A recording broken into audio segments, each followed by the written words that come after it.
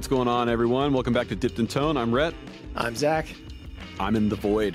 You are. Yeah. You have thrown all your gear out the window and painted your spare bedroom black and hung one light bulb above your head. Just a singular green light bulb.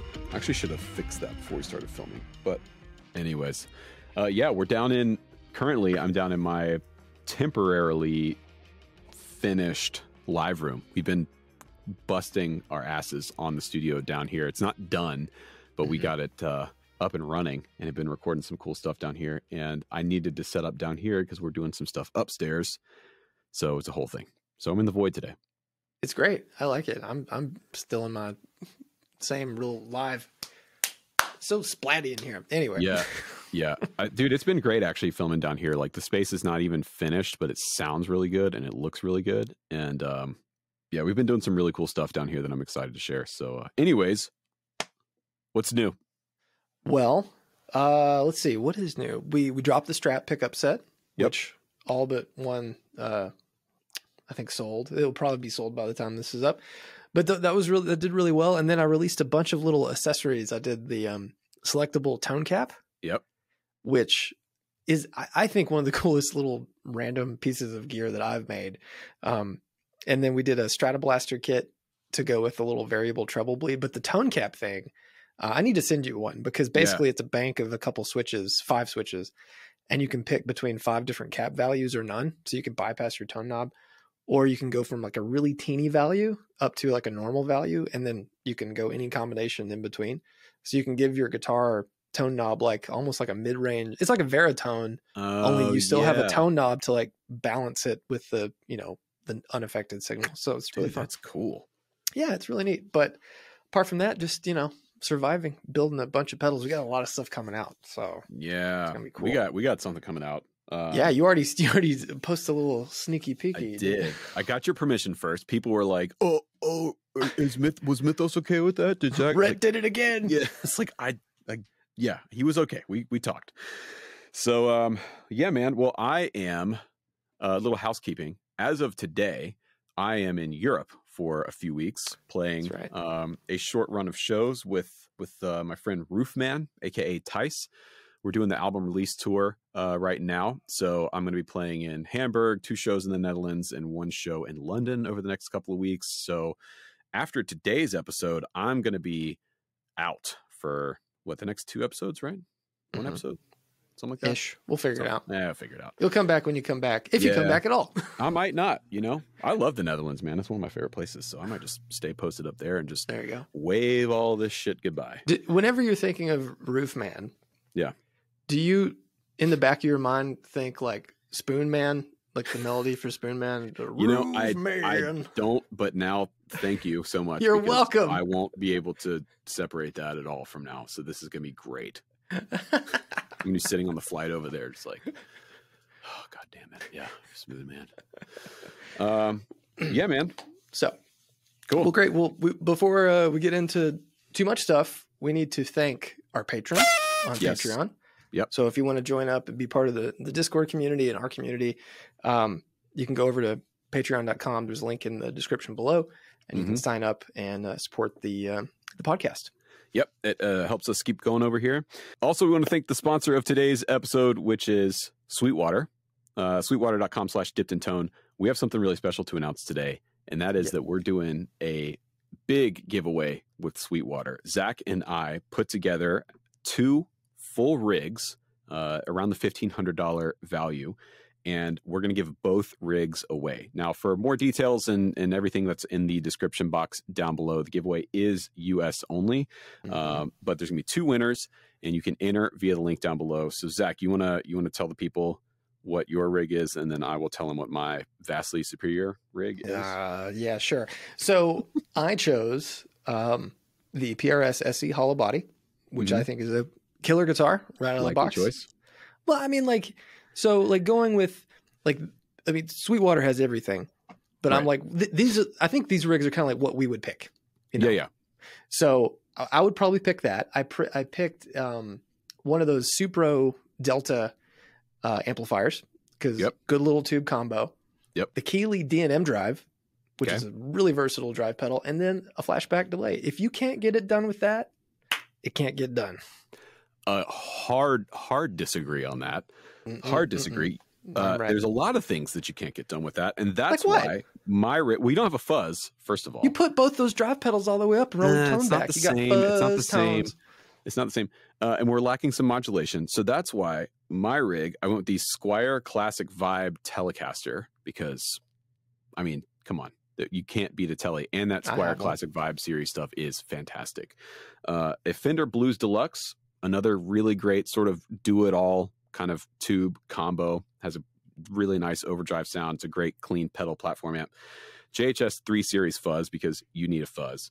The Nobles ODR1, which is arguably one of the best overdrive pedal circuits, I mean, ever. And then, Boss RE2 reverb, and then the Behringer Ultra Octaver, so that you can get weird and wacky. You can do some ambient type stuff with the reverb and the Octaver. You can do crazy octave fuzz synth stuff. You can do just straight ahead, rock stuff, blues stuff. That rig will get you where you need to go. Okay, well, whatever. But you have the opportunity to win out there, so go to sweetwater.com/dippedintone and check out all the details about this giveaway. Yeah, and thanks to Sweetwater for letting us do the giveaway and for sponsoring today's episode. We got a really cool guest lined up today. Yes, we do. Yeah.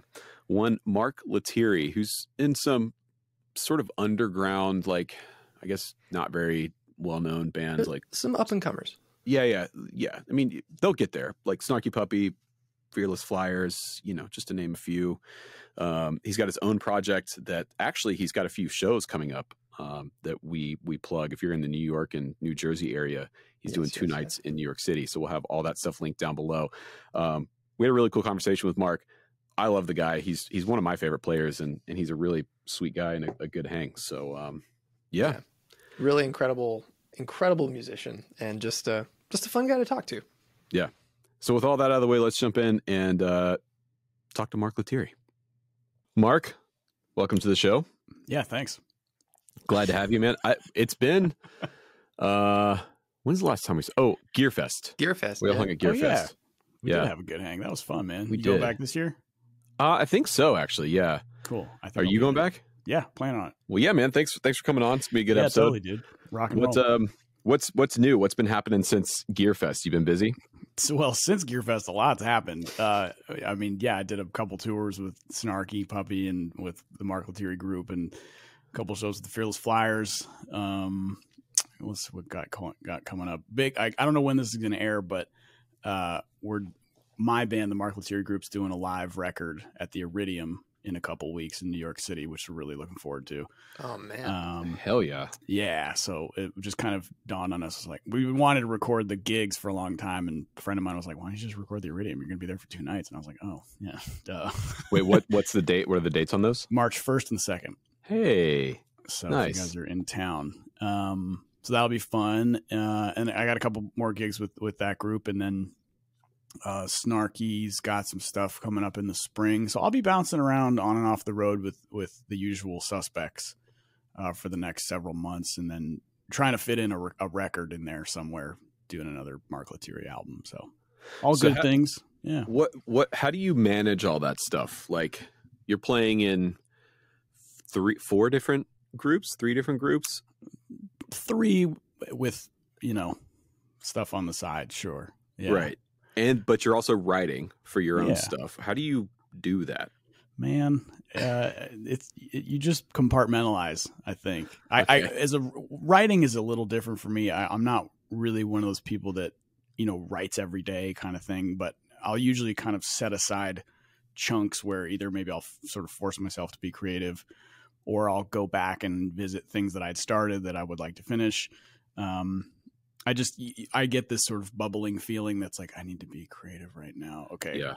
Let's set some time to do this. And then, the other things that maybe I have scheduled, I either just reschedule or just think far out in advance. Now I kind of have an idea of what I'm doing up until 2024. Okay. So in that regard, I'm able to kind of foresee when I want to, get those things done, like records and stuff like that. So, but Nice, I mean, man. it's a challenge. I mean, every time I go out on tour with Snarky, for example, because the last time I played with them was back in November. And then we did a thing with the Ground Up Music Festival just this past weekend, but I only played 6 tunes. I just Right. played one set of music. Obviously, that catalog is very broad. So when we go out on the road in April, I'll spend a couple days just digging back in and kind of relearning stuff. And same goes for my band too. When I I wrote the imagine music, I still practice it. 6 Snarky Puppy tunes are probably It's an hour of music. Yeah, it's probably a full set for most other bands, I would imagine. Sometimes it can be, yeah. Nice. Yeah, man. So Cool. when you say you're like, you need to work on something and you need to like push out some creativity, Mm-hmm. how does that start for you? Like, how do you just sit down and say, okay, let's go? Like, what is that? Like, talk about that routine.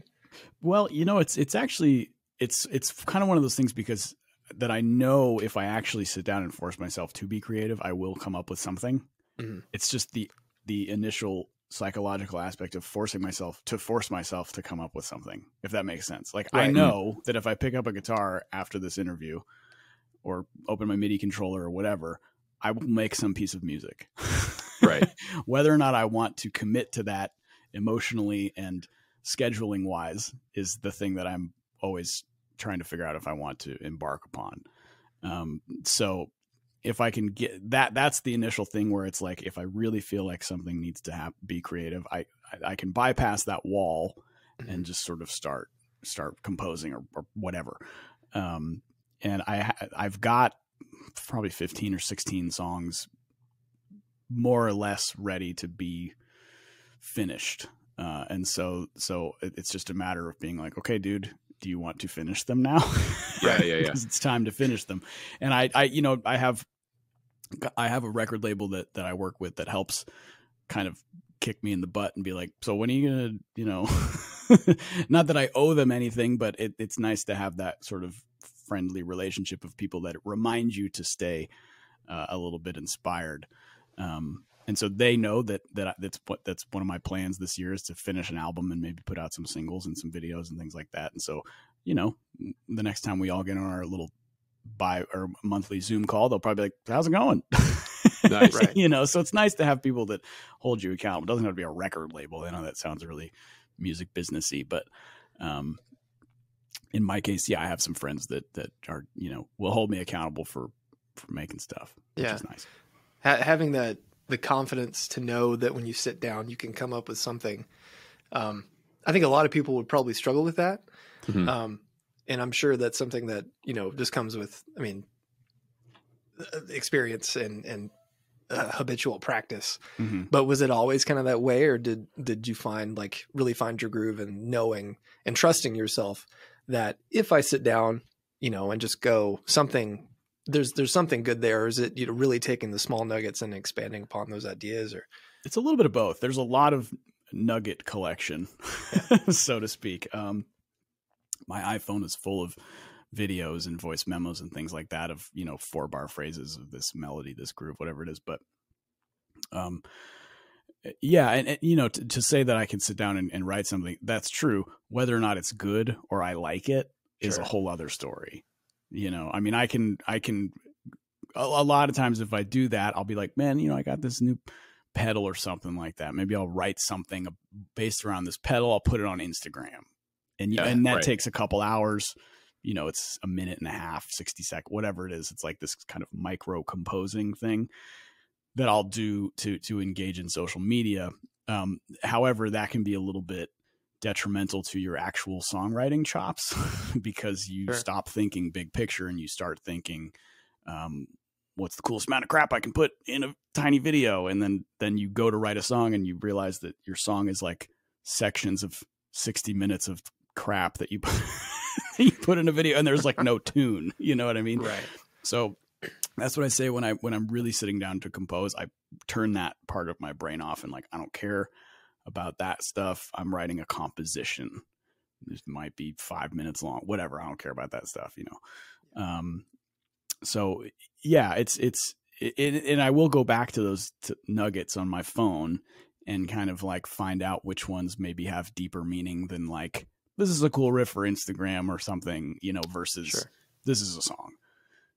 And this is actually like really helpful for me because I'm trying to get more into writing stuff for myself outside of, you know, making something for a YouTube video, for example. But like, well, gear demos are fun to do. They're easy. You know, it's fun. You can kind of, you don't really have to think all that hard. Like, you know, I want to be able to start getting more stuff done. So for you, like when you're writing something, at what point do you know whether or not it's a solid idea worth finishing, or it's just not going to work and you should move on? That's a good question. I'll try every method to squeeze the most out of something before I just give it up. Okay.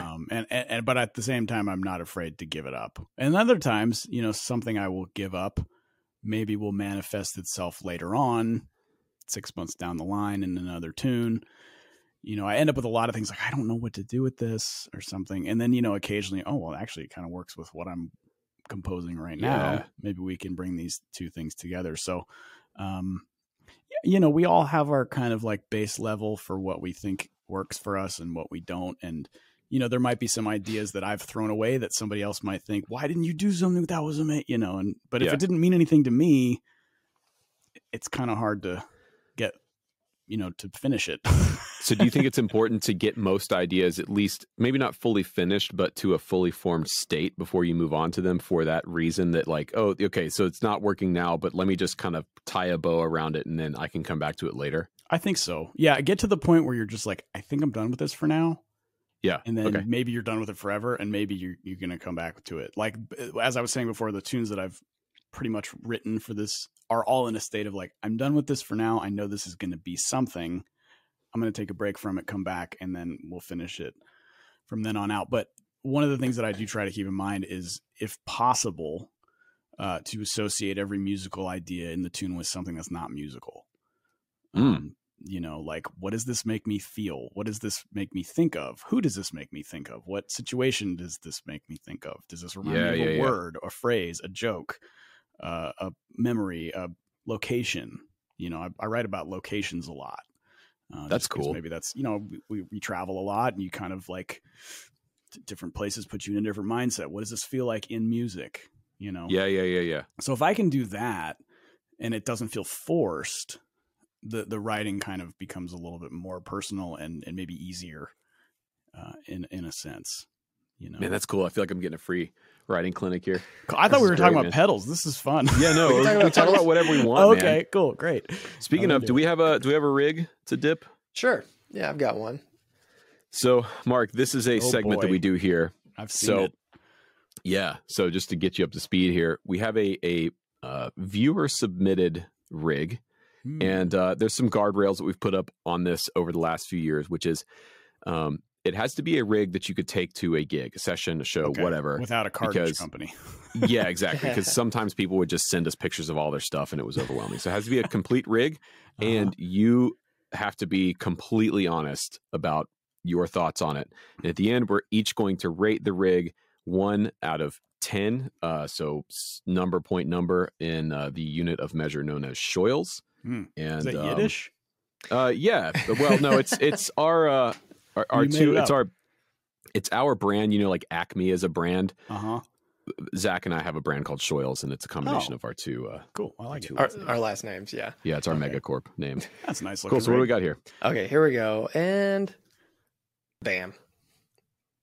Let's so, okay. Whoa. So this is from Moyles. 1999. Moyles for the Shoyls. Moyles for the Shoyls, ladies and gentlemen. He's a 23-year-old musician playing in Ireland, and he's in a progressive rock band with ambient verses and heavy choruses. So what we've got here is, we'll run through the pedal board first. We got a Boss volume pedal into a Ron Sound Ring-O-Matic fuzz, a Green Ringer style fuzz, JHS 3 Series fuzz, a Sub and Up, Marshall BB2 Bluesbreaker, a Way Huge Green Rhino, Stone Deaf PDF, Boss Tuner, Phase 45, JHS Chorus, MXR Carbon Copy, Walrus Audio Slew. How do you say that? Oh, the slow. Slew. Slow. An L cap and an Iridium. He's got a Gretsch Electromatic semi-hollow, and then a parts caster that he's made, and he runs that all into a Rocker 30.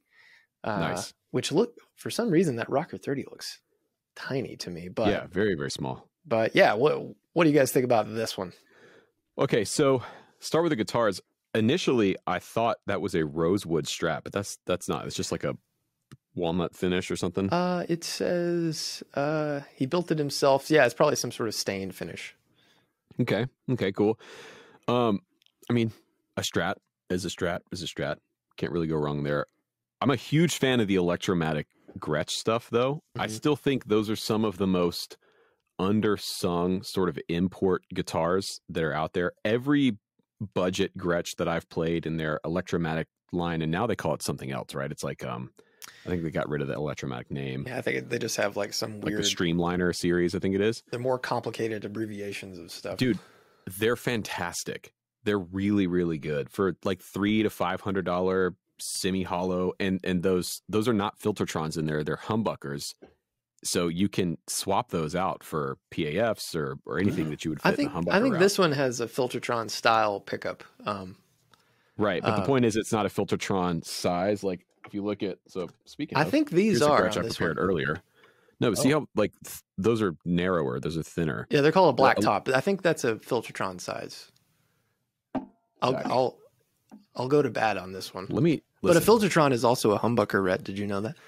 Yeah, but the size is different. I know construction wise they are technically a humbucker, but you can't take a PAF and put it in a Gretsch. Is my point. Right. Except for the import stuff where you can, because it is a normal humbucker size on some of them. But now a lot of them aren't. Jesus Christ. I'm telling you, I'm right. Talking about Mark. I'm right.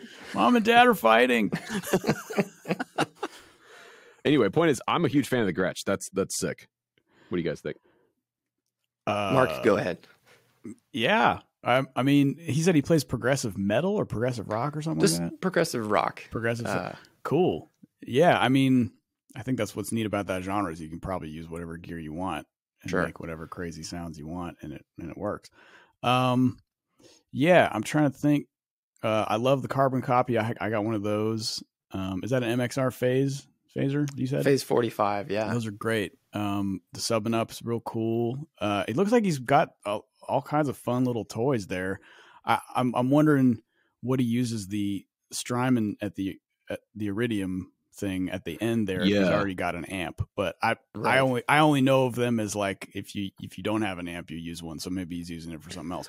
He said he's using it for a wet dry setup. So he might be like sending it to front of house. Like sending front of house. That's cool. That's real creative. Yeah. You can also bypass the cab modeling, the IRs in that, and use it as a preamp overdrive, which is really cool. Or like a boost or something. Shows you how much I know. Yeah, this is a great little rig. I mean, maybe a bigger amp or something, but maybe not. Zach, what's the PDF? I don't know that pedal. Oh, so that's from Stone Deaf. I think they're in the UK, and it's like I think it's a sort of like parametric filter thing that you can kind of like focus in the mid range. It might have some gain to it. But yeah, they make some really cool, let's see if I can find it. They make some really cool pedals. Yeah, it looks really interesting. So for me, okay, my first sort of note here is on the pedal board. I think we got a really nice selection of stuff. I like the two different fuzzes. I like the sub and up. I don't think we've seen a sub and up on the show before. That's cool. Yeah. But I think with this many pedals, we need to start thinking about some kind of buffer situation and or some kind of loop switcher situation, because this, I imagine, based off of the type of music that he's playing, it's quite a tap dance fest going on. I'm gonna say maybe a buffer, and maybe the Iridium has a buffer in it, but I'm gonna say don't worry about the MIDI switcher, and here's why. I'm gonna guess that this gentleman likes to make different combinations of stuff on the fly on the gig. If I have any idea of maybe kind of the sounds he's going for, because this is the reason why I've never gotten a MIDI switcher, because I don't want to be stuck in presets. No. But yeah, I agree. But most MIDI switchers now, so I would recommend So I've had the Boss RV5 on my main board for a long time that I used to tour with, and you can use it in either preset mode or in like just normal loop mode. But what's cool is that you can switch the order of the pedals internally in the switcher. The RJM switcher does the same thing. It's much smaller. And the reason I'm suggesting the switcher is primarily for a tone thing. Like I'm imagining some of these pedals probably have a buffer, like the TU3 has a buffer. But I think just getting the stuff out of the signal path that you're not actually using and only bringing it in when you need to is really going to help out a lot. Fair point. Again, and how much I know. And having experienced this firsthand, when a patch cable goes down on a gig on this board, it's going to be catastrophic. Yeah, but how would that be easier if you had a switcher with all them cables? Because if it's not, you just cut the loop and it just but how takes do you it out know of the which system. one it is? You just hit the buttons until you find the one that's not passing signal, and you're done. Okay. Been there, done that, my friend. Wow. It's yeah. Okay. The amp is interesting to me too. It's like I feel like maybe we need something a little bigger here. Yeah. Maybe something just a little more clean headroom or something. If he's running all those dirt pedals into it. Yeah. But who knows? This is hard to do. I've never heard his band. I've never heard him play. I'm just like, you don't need to worry about any of that, man. Yes, you do. We are musicians first, my friend. Anyway. Zach, what would you point him towards maybe for the Rocker 30? I've never played a Rocker 30, but what would you think of suggesting otherwise? Man, I like the Rocker 30. Okay. I'm not a huge fan of the gain channel on that amp. So, I mean, like if you want to stay with the orange, I would go like an 80-30 and get like maybe a head in the 2x12 cab. But this, that's, I don't know.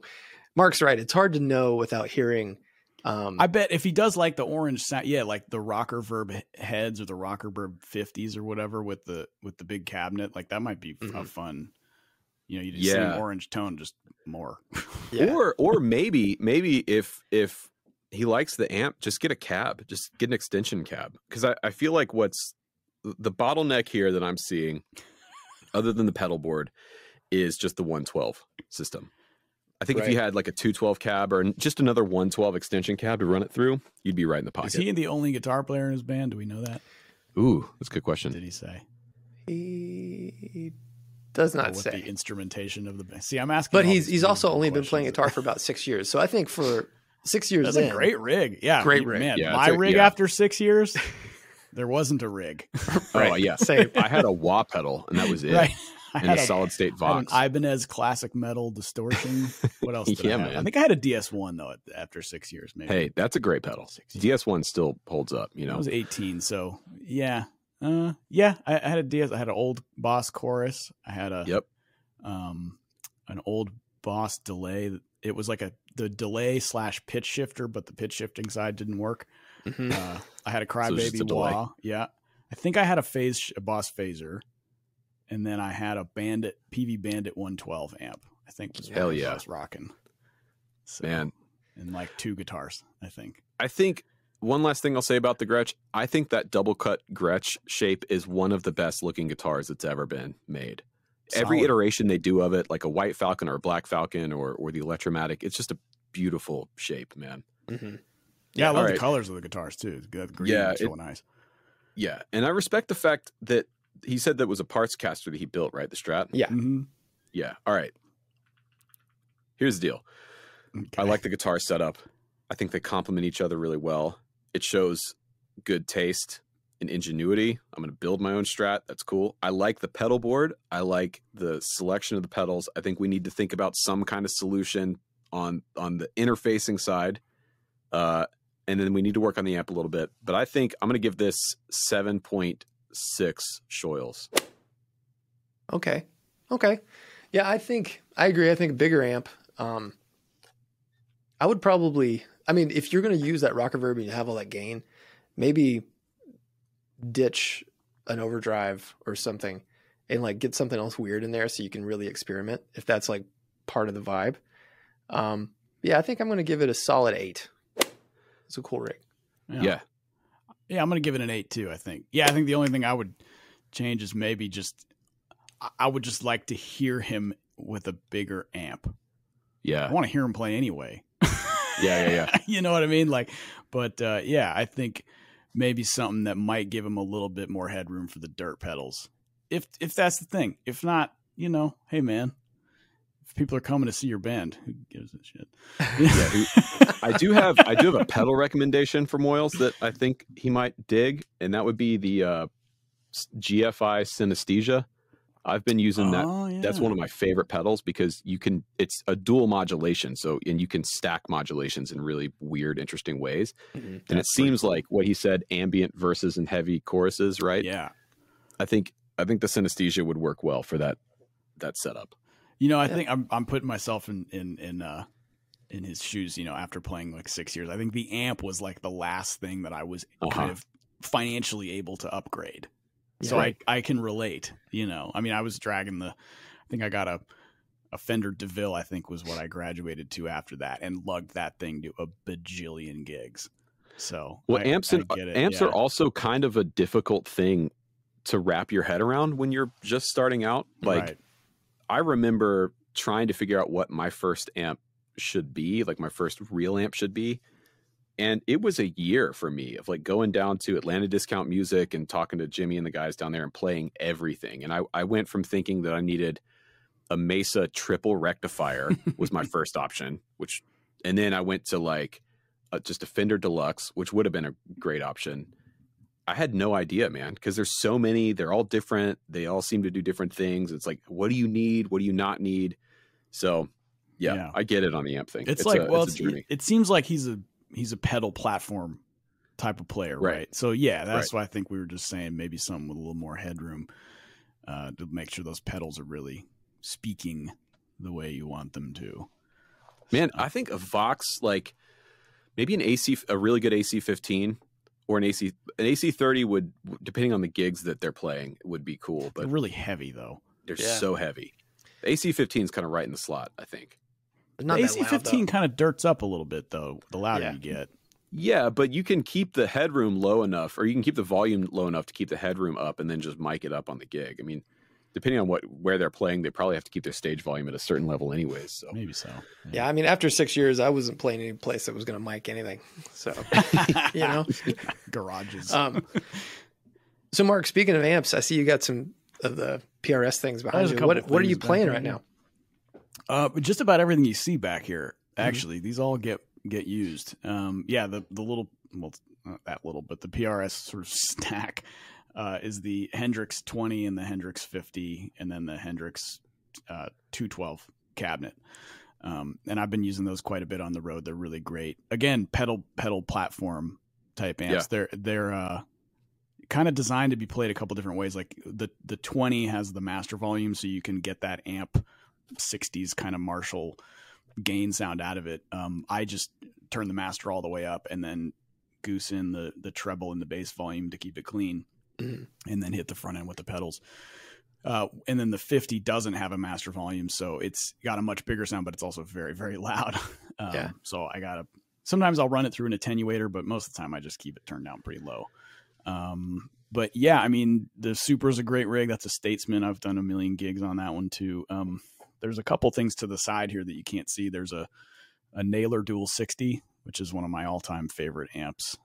There's a Pure 64 Mean Street, which is another one of my all-time favorite amps. Great recording amp. But everything is sort of a similar character of like big, loud, clean sound. Yeah. Because I've always been a gain pedal stacking individual, because I just like Rhett was saying, it's like, what amp do I get? Well, like the multi-channel Marshall stuff was way out of my reach, when I was crafting my sound as a young player. So, and I like having the tone sculpting ability of using pedals, and just from a practical standpoint, so many of the gigs that I do are backlined. If I fly my quartet to Europe, a lot of times we're relying on what the venue can supply. And if they don't have the 5-channel super awesome unicorn distortion rig or whatever, like, give me a Fender Twin, let's plug in, let's rock. So yeah. I've just sort of always fell into world. But these amps all sound really, really great. So do you ever find yourself in a situation where you're using amp distortion over a pedal, like in the studio, or you're just always going like with your, it works, it ain't broke kind of thing? Mostly if it ain't broke, I don't fix it, but the Nailer has a really nice drive channel. That's the one amp in here that really kind of has a dedicated gain channel more than the others. And I will use that for like certain rhythm tracks on occasion, but it also takes pedals really great. So I have a tendency to just leave it on the clean channel. I just got this kind of funky Fender concert amp from the early 80s. That's the Paul Rivera version. Yeah, Rivera era. Which is a really neat, it's like a big deluxe. Mm-hmm. And it's got a gain channel, which is kind of like I'm trying to think how to describe it. I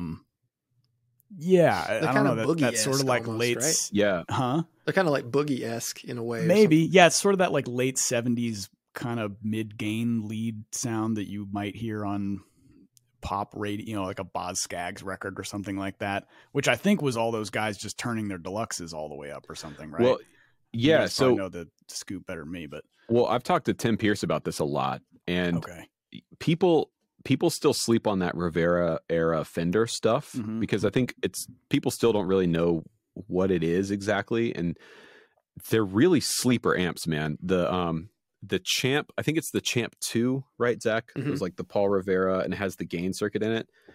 That, as far as I understand, I believe that's the Larry Carlton Kid Charlemagne solo is that amp, as far as I understand. But yeah, I was like talking to Tim about this stuff. Back in the day, the guys it was like, okay, Vox, Marshall, or Fender, and most of what they were using was a deluxe that they just cranked for lead sounds and turned down for clean sounds, and that was it. And it wasn't until as Tim states, the arms race of the 80s, where everyone was building rack systems and everything, that started to change. But yeah, man, I mean, I think if you're looking for something cool that's a little bit classic, sort of vintage era, that's a little off the beaten path, that sounds great but is not a ton of money, like a vintage AC30 or an original Black Panel Deluxe or something, that Rivera era Fender stuff is super cool. They're hard to find, and they're getting more expensive. Yeah, people are starting to catch on. Yeah, I bought mine on Craigslist from a guy in Austin that was just offloading some gear, and I paid under $1,000 for it, but but that's good. My point. It's good. But I'm sure the more pristine one, I think this doesn't have, it had a Mesa speaker in it or something, so maybe that was part of the reason. But as far as the functionality and the sound, it sounds really nice. So yeah, man, Mark, because you do so much, like you do, normal standard tuning style stuff, and then all the baritone stuff. When you're like choosing an amp, do you like have something that's specific for baritone, or do you kind of just find something that works for everything and then to use that as just like your bass amplifier sound? I don't do different amps for baritone. The only thing that I will do is on my pedal board, depending on which board I'm bringing, because I have different size ones based on what I'm able to bring, essentially. I will either incorporate some kind of volume control or like a compressor, which will just attenuate the volume a little bit. And it's really just more so the front of house guy doesn't have to, mess with everybody's mixes. It doesn't mess with my mix. So like, for example, you can't really see them, but there's a board over here that has a TC Electronics Plethora X5. Oh yeah. Really cool little device. And I have a scene just for the baritone stuff that has the hypergravity compressor on it, which doesn't change the tone. It doesn't even really add any compression. That's the way I have it set. It just lowers the signal. I do the exact same thing on another board that I have with the Line 6 M5 that has a little patch in there called volume. I just bump it back like a couple dB. I don't change the tone. I don't change any of that stuff, because if the point of the baritone is I don't want it to sound like the other guitar. I want it to sound like a baritone, Yeah. So I'm not EQing lows out, or if anything at all, maybe I'll boost a little bit of highs. Okay. But I have kind of a bright sound anyway, so I don't really mess with that. Bright sound just internally, I guess, if I don't mean to be all touchy-feely esoteric tone guy or whatever, but some people sound bright, some people sound dark, some people sound loud, some people sound quiet. So anyway, this is the place to get esoteric. Okay. Tone guy. This is the podcast. Well, for that. I've said that I said that before, that I had bright hands, and some guy was on YouTube was like, "The hell does that even mean?" Like, oh, dude, like, well, you need to listen a little don't harder. Worry pal. about. Yeah. But anyway, to yourself. So anyway, I don't EQ the guitars much. Occasionally, I might like lower the pickups on the baritone just a hair, just to get a little bit more air and less of the immediate punch. Right. Yeah. One of the baritones I tour with is a PRS, which I put these Lawler, they're like humbucker sized P90s. They sound really great, but they're pretty loud.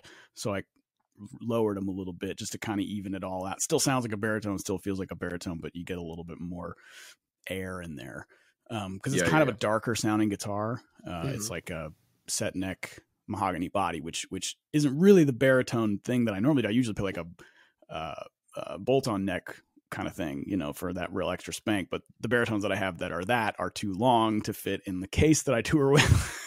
Yeah. So it's all part of the touring. People don't realize it's like, why don't you just bring all your guitars? Well, because I can't, because I'm trying to fit it in the overhead compartment. I got 2 guitars. Come on. It is a real thing. It's like you talk about like being on the road or whatever and having different size pedal boards for different situations. It's like, people think, well, why didn't you bring this? Or why didn't you just use this? It's like, well, because I have to schlep all this shit through the airport. I should show you. That stuff's heavy. Yeah. I don't know if I should get up off camera or whatever. Yeah, go ahead. Whatever you want. All right, give me a second. Yeah.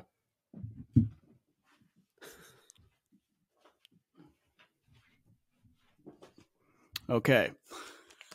So this is the board that I do the majority of the travel dates with. It's missing a pedal because I put it on another board. But yeah, this is the Plethora. We got the Phase 95, the overdrives from Rocket, the Melody, the Dude, the Monterey, which is a really great kind of multi-effect. Yeah. And then this does all the delays and verbs and stuff like that. Volume pedal. But this fits in a rolling laptop bag that I can put underneath the seat in front of me. So then when I get on the plane, they go, well, where's this all going to go? And I was like, well, the guitar is going to go on the overhead, assuming there's space. I'm boarding early, so there should be. And this is going to go under the seat. And 9 times out of 10, they're like, okay, that makes sense. Yeah.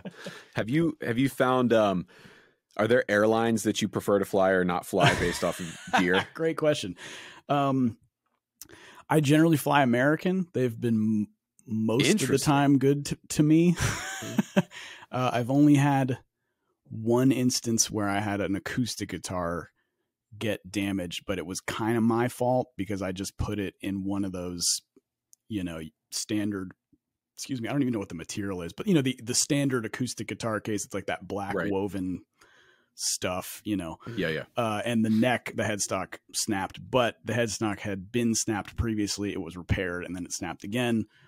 I've checked that same guitar in hard shell SKB cases and never had any issues with it. And then one other time I checked, I think I was flying Emirates, and I checked 2 guitars in a double Enki hard case, and it did not make it in time for the gig. So I had to borrow some guitars from people at the festival. Oh, man. Very kind. Thank you if you're watching. And then when I got back to the hotel, the guitars were there. So but yeah, and I've gate checked guitars countless times. Dozens and dozens and dozens of times. Never had anything break. One time out of hundreds, it just didn't make it on the flight, and it made it on the second flight. Somebody just forgot to put it on the plane. Right. Yeah. There's generally space in the overhead if you board early. Southwest has been very kind to me and my band with instruments. Their overheads are huge.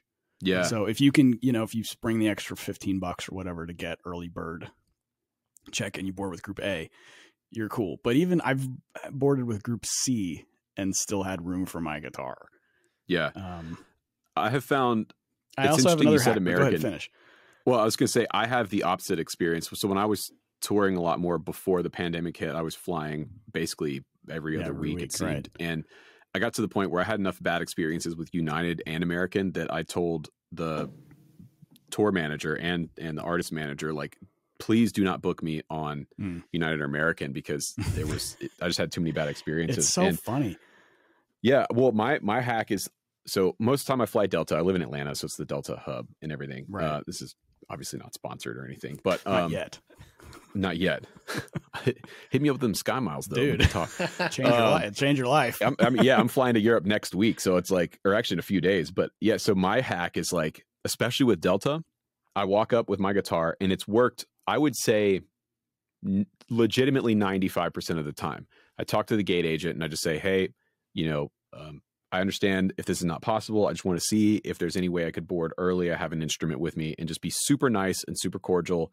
And 9 times out of 10, that gate agent will say, yeah, board with like early boarding or first class or whatever. And then you can get on. But have you ever gotten to the point where you're like looking at the type of plane that you are on to see what your overhead situation is like? To say, I have in my notes on my phone a lineup of the different aircraft types and the bins and the corresponding seats where the guitars will fit. Yeah. And an American, they generally fly like Airbus 380s or 321s.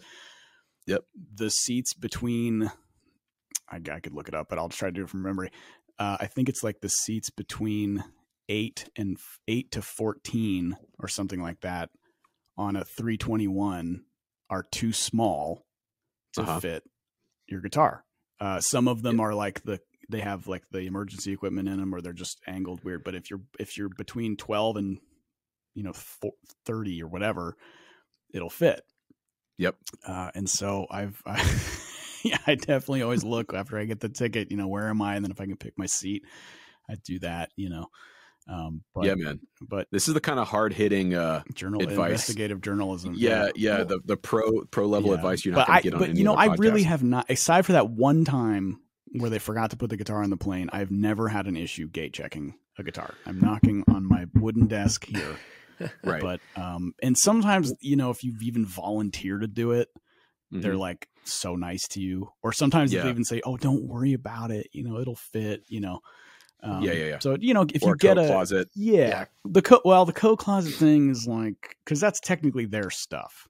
Sure, that closet is for the flight crew. So come on, man, you can't really argue the coat closet thing. But I don't argue, but I always ask. Yeah, no, I don't mean to argue, but like they can totally be like, no, dude, that's for my stuff, and you're like, cool. Yeah, and here's the thing, don't argue about it. Like if someone says no, if the gate agent says no, or the flight attendant or whoever is like, no, we don't have room, don't turn around and be like, well, this is a $4,000 Les Paul. Don't pull out the paper about the law. They don't care about that. Nobody read that. You didn't read that. Here's the thing. Do your due diligence and get a good case. I use the mono double case if I'm flying with a certain guitar. I use the Reunion Blues double case. It's fun. Corey Wong, a good buddy of mine, checks his Strat in a mono case. Checks it, gives it to the ticket counter. Yep. Dude, it probably is going to be okay. Stuff. I wouldn't recommend doing that, but it's really about invest in a good case. Mono, Reunion Blues. Yeah, I really like another good company. Carlton, Enki. Yeah, I have done. I'm not going to use it on this run, but when I first started going overseas, I bought a Pelican rifle case. Oh, that's one cool. Of the big, the Pelican cases are awesome. Yeah, and so with that, it's like it fits one of my Novos, which are big guitars. They're like long and wide, and it fits my pedal board and all my stuff. So my entire rig goes in the one Pelican rifle case, and I just check it and send it. It's awesome. I mean the only bummer about checking is in the event that you fly to Dubai and your guitars don't make the gig, you can do nothing about that. But I think everything we've spoken of about getting your guitar on the plane, it can be a very seamless, painless process. You know? Just don't be a dick. Just don't be a jerk. And buy a nice case. Yeah, buy a good case and don't be a jerk. So are you mostly playing your Fiore when you're doing the traveling and stuff? Yeah. It's been awesome. An awesome road guitar. Yeah. And they're built really sturdy. So if I gate check it, I'm okay. And it even has an angled headstock, which most people, oh God, don't. But it's fine. Right. Yeah. The angles though is not as severe as like a Les Paul angle. It's and dovetailed or whatever, you scarfed. I don't know, the scarf joint, I think, is the word. So it's nice and strong. That's awesome. Yeah. Man. Okay, so I'm interested in your approach to sound and tone. So you're primarily a clean pedal platform player. So what do you look for in your dirt? So your overdrive and your distortion. So what are you using most of the time? I saw the J-Rocket. Yeah. But like just general sort of sound scape. Are you a Tube Screamer guy, a Blues Breaker guy, a combination of the two? What are you looking for? Well, the J-Rocket stuff has been almost my exclusive dirt sound for 10 years. I've used just about every pedal they've ever made at some point. The ones that I've been using are like the Melody, which is an overdrive that I designed with them. And then I use the Dude pedal quite a bit. Another one called the HRM. And the HRM and the Dude are Dumble based, I guess. Yeah, they are. Right. No, I mean, they are, but like I've never played a Dumble overdrive special, so I don't know, but they sound good, the pedals. And then the Melody is kind of based on their Blue Note / Majestic circuit. Cool. And what I love about their pedals is there's plenty of gain if you need it. The tone is very sculptable, but they just feel really good. There's like a element of, I don't know if it's like a compression thing or something, but they just feel good to play. And you know, tone wise, they're not, there's nothing right off the bat that hits you as like, oh, that's a frequency I don't like. You know, a lot of pedals, lately or whatever, I guess everyone's real back into the Klon sound or something. I'm not a Klon player at all. So if I step on something that's just like mid-range, I'm just like, I don't want to put it away. Right. And I like the I mean, of course the J-Rocket makes the Archer, right? That's the irony of this story, but I don't use it. Right. Yeah. Their other pedals are, you know, like they've had some stuff that's sort of like Noble's ODR1 influenced, which is a great sound, which is that nice kind of I hate using all these silly buzzwords about tone, but that's how people understand what you're talking about. Yeah, I know. Yeah. And it's a very rich, full sound, and the high end is always really pleasing. It doesn't have that spiky thing, and the mid range is always very controllable. Nothing is really baked into the pedal. If that makes sense, like there's no tone that's like, this is how you're going to sound. Good luck. You know, I don't like that kind of stuff. So, I've always been using their pedals and I like to stack them a lot. A big part of my lead sound, for example, is like the Dude, and then I'll hit the Dude with the Melody or something and get this big high gain kind of thing. A lot of times, and when you're stacking them, are they gain level wise? Is one set to like a lighter gain boost, and one's medium gain? Yeah, so like the Dude is set kind of medium ish. Like if we're looking at knobs, you know, it's like maybe like 2 o'clock for the Dude, and then the Melody is maybe like noon on the gain level, and it's pretty gainy. You know, but it gets good sustain. And another thing that it's great about like the Melody, for example, is you can hit the front of it with a fuzz of any sort, and it sounds awesome. So I'll do that for lead tones all the time. So I think the thing you said about like feel on a pedal is something that not all, like you're right, not all pedal companies do that. And that's, you know, when I'm working on stuff myself, if it doesn't feel right, you know, I like, even if it's a crazy fuzz or you know, an overdrive that would drastically shift your, you know, amp sound, you don't want it to feel like you're changing amps or rigs entirely. You want it to stay the same under your fingers. And that's something that I don't think a lot of people get until they really spend a lot of time focusing on the playing of the guitar and not worried so much about like what pedals they're using. And trying to get sounds. And so I think that's an interesting point that you bring up, because like, I think most people, but not most people, but I think people sometimes get just in the weeds with the tonality of stuff and not the feel of it. It's funny because it's like, we all love gear. We love to play the gear. We love to design the gear and hear the gear. But like at the end of the day, we don't want to notice the gear. Right. Like when I pick up a guitar and play a gig, I'm not thinking about gear.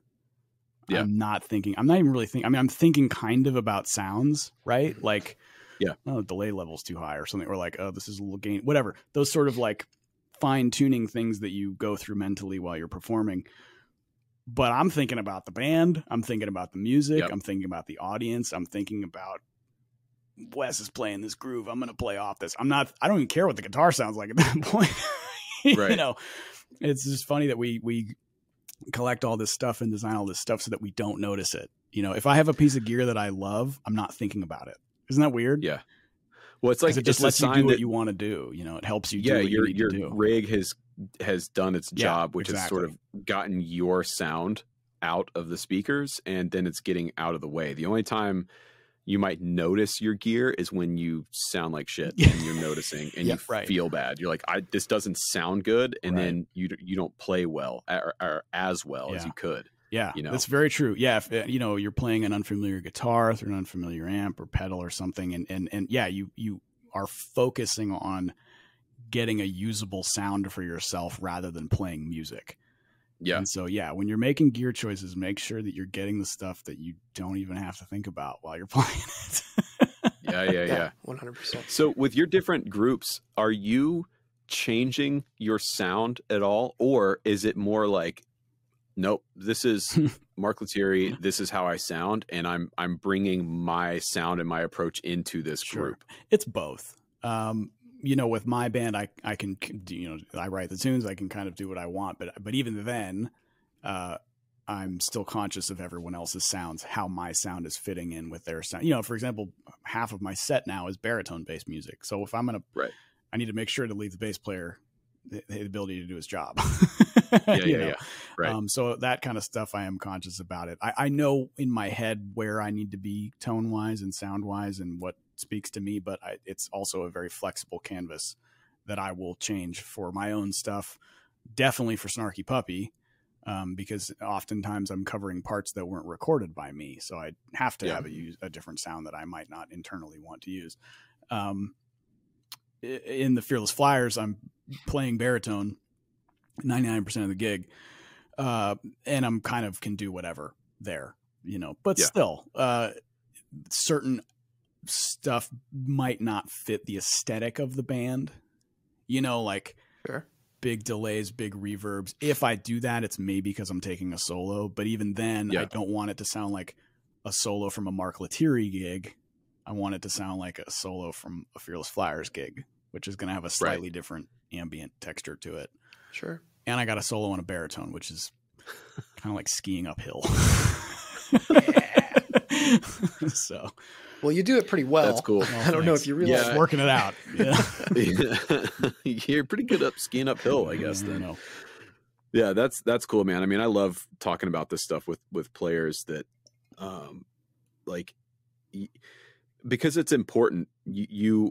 I have a theory that your sound and your tone is as important as what you play. Sure. Especially to the audience, because your average listener, your average person who's not a guitar player is listening to the ensemble and to the sound that's coming off the stage. And, you know, they might not be impressed with like what lick you played or what chord voicing you used, but they know when something sounds good and when it doesn't sound good, even if they can't articulate it. And so I think as guitar players, where we have so much at our disposal and so many opportunities, it's kind of a big responsibility to sort of find your lane and stick to it, which I imagine in a group like Snarky Puppy it's almost, from my perspective, it's like you probably have a much narrower sonic space to fit in just because there's more happening on stage versus where, you know, your group, for example. Absolutely. Yeah. And yeah, you're absolutely right about kind of, tailoring what you're presenting to the audience so that it fits the ensemble. Because at the end of the day, the person in the very back row who's never heard you, that's the person you're playing to. Yeah. The front row fans, I'm very thankful that they are there, and I hope that they show up every night. But, you know, they know what they're getting. Yeah. Unless we have a really terrible night or something. But and then that's what they get. But you know, the people in the back, or maybe they're in the front and they've never heard you, but you want to translate the musical experience to, pretend like it's a crowd of people that have no idea what they're about to experience. And with a band like Snarky Puppy, it's a lot to experience. Yeah. And if somebody comes and sees us and thinks we sound like chaos, because there's 9 people on stage just being crazy, that's not good, you know. And the same thing goes for my band, which is a quartet, like, which is difficult because we could go off the rails and do 9-minute jazz odyssey, and but people would be like, what were they doing, you know? Right. And everyone's turning on all the sounds and whatever. So you really got to kind of be conscious about crafting your tone so it's fitting the performance, so it's fitting who bought the ticket.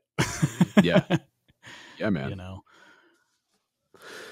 Yeah, well, dude, this has been great. Cool, man. Thanks for hanging out. Absolutely, this was fun. March 1st, March 2nd, you are in New York. That's correct. At the Iridium. Where the Iridium. Yeah. That's right. The house that Les built. That's right. I think this will be aired by then, right? Around there. Yeah. Cool. So this will be up by then. Yeah, so if you're in the New York area, go catch Mark and his band. And then any word on? Well, I guess you haven't recorded the new record yet, so there's no. I'll be piecing it together throughout the year, I think.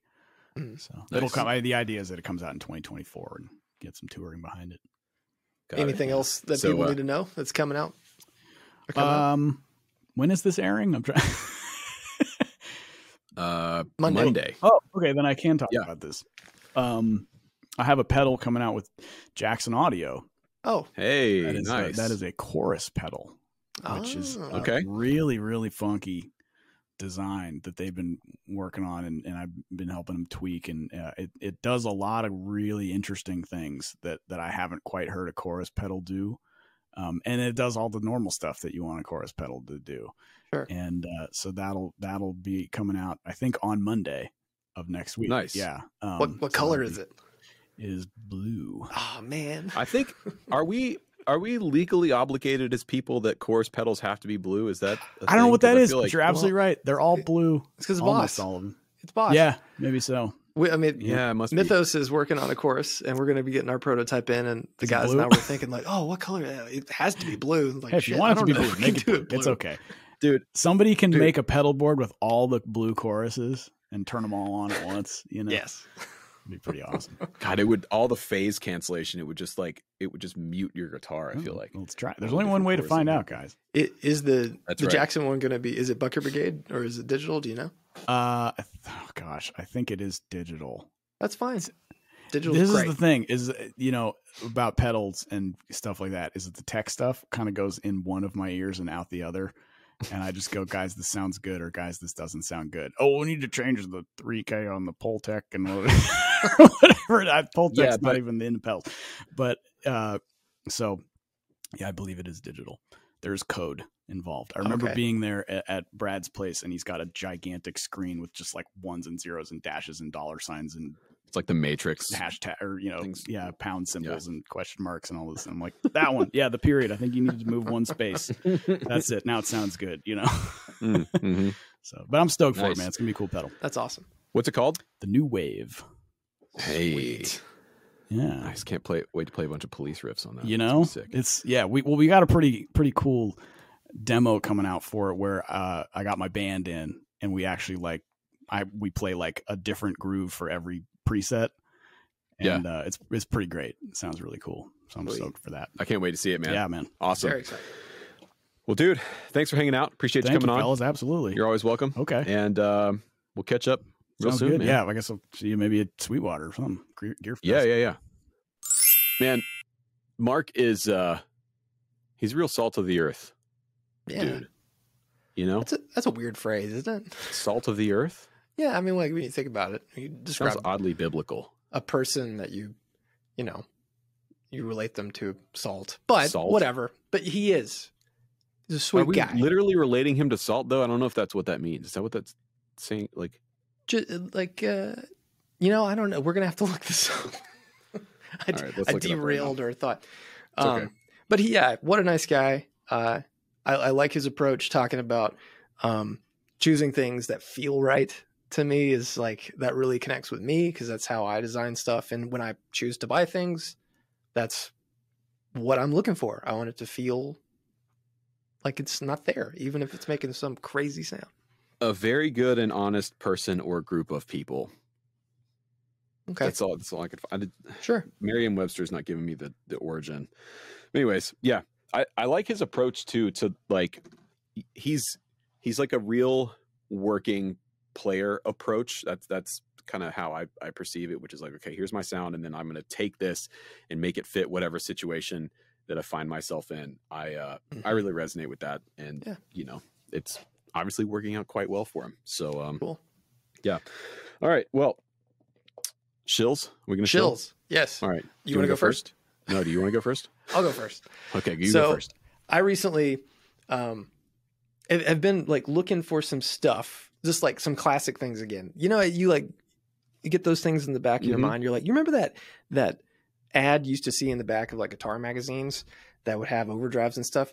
And so I was thinking about this guy, the Blackstone MOSFET overdrive, which is like, I feel like you used to see this in every, like it was in the back of every magazine. There's a little ad for this thing, but it's a MOSFET drive that also has like the chip 4049, which is like kind of similar to what is in a Red Llama or something. So it's a real kind of like aggressive and raw sound, but this thing, it has a bypass switch, and then you can switch between two channels, and all those little silver discs there, those are the pots. Oh yeah. So you just kind of set it and forget it, which I really appreciate. But this thing sounds awesome. It's like an extension of your amp. Really cool pedal. And you can put a battery inside it. It's like, I don't know how this guy fits all this stuff inside this tiny weird box. Yeah. Super cool. That's cool. I actually have never seen that pedal before. You've never seen this? No, I never really did the guitar magazine thing. You know? I guess you're probably at the very end of the people who have been like, because for me, it was like you go to the grocery store, you know, every, you know, month or whatever, and you look and you get everything you could, because that's the only way you could find out about stuff. I would do that, but my version was not guitar magazines. It was the DuPont Registry. Did you ever see that? The what? It was basically just like a classified ad for a bunch of like really expensive supercars. And as a kid, I would just get the DuPont Registry and just look at pictures of like the DuPont cars. paint? Like yeah, DuPont? but I don't think it's affiliated with the chemical company. But yeah, DuPont Registry, man. I would just look at the prices of Ferraris and like Shelby Cobras and stuff just because I was interested in it. And yeah, that was I didn't have any interest in guitar at that time when I was buying magazines. And then by the time I came around to playing guitar, it was like the magazine thing was kind of like, was it over? It was just by that time I was already on the internet looking stuff up, you know? Right. Nice. So what you got? Okay. Well, like I said, I'm traveling to Europe for a small short run of shows, and I needed to put together a new pedal board because since the pandemic, like my main touring board has kind of fallen by the wayside, and I've taken it all apart and everything. And then the board that I have that Mason built for me a few years ago is a studio board, and I need something that will let me travel light and fast, and it needs to be live show ready. So this week I built a new pedal board. And I'm actually pretty stoked on how this thing came out. Looks good. It looks really good, and it sounds really good. So I wanted to try the Temple Audio pedal boards. I have seen a lot of people play these and use them, and I was curious because, you know, they use that grid system with their quick release things, which is how I have basically all of these attached. So it's like an adhesive pad that you stick on the back of the pedals, and then it goes into the let's see if I can get this on camera. It's the slots in the back, and it's held on with these thumb screws. Yeah. And then the Chalks power supplies, I really like that the Chalks power supplies are machined to bolt into this system. So they're using like actual machine screws to attach the power supplies to the board. Super solid. And then I have some of their like IO modules on the side here. So there's a stereo DI for the HX stomp out, and then the input and output module. So what's cool about this is I can pretty easily swap this board around and change it for different setups. Like I could do a 4-cable method pretty easily with this. I could take the HX stomp off and put another few pedals on the bottom. It's pretty powerful. I put the Poly Bebo on here because I'm trying to figure out how to learn this pedal or how to use this pedal. It's kind of crazy.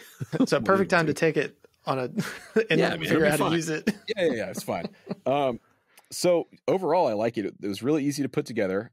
I made a whole video about it, which is up on my channel, but I do have there's a few gripes I have with the Temple Audio board.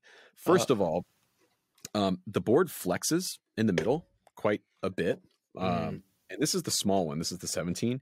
And so they sell this truss that you bolt in, which adds more feet in the middle of the board. And it sort of makes it much more rigid, but it's an added thing that you have to buy on top of the board. And I feel like that needs to be included with the board, because the fact that this thing flexes in the middle, I think is kind of a design flaw, and they should fix that. And then see, yeah, I mean, and then the other thing too is like you kind of have to commit to their mounting system if you're going to use those thumb screw things. So like the way I have these mounted to the board means that they're now not going to fit on like another board without peeling that pad off. So right. But other than that, they're pretty sick. And then if you notice in the top left hand corner, oh my god, what is that? The Hephaestus special color custom run. That's Look right. at us. So when are we announcing this damn thing? I don't know. Well, I guess today, technically. Yeah, let's do it. Whenever it was, I post on Instagram. Yeah, so we're doing a collaboration, Zach and I. We're doing a short run of these custom color big box Hephaestus. Heppies. Yeah. I don't know. We did this cool like gold powder coat and a special logo and everything. And yeah, it's one of those things when they're gone. So we'll have these available real soon. I think when I get back from Europe is when we're going to post them up for sale. So early March, they will be available. But yeah, I love the Hephaestus, man. The first one I played, it was like, dude, this thing is one of my new favorite pedals. We should do something special. So, it's insane.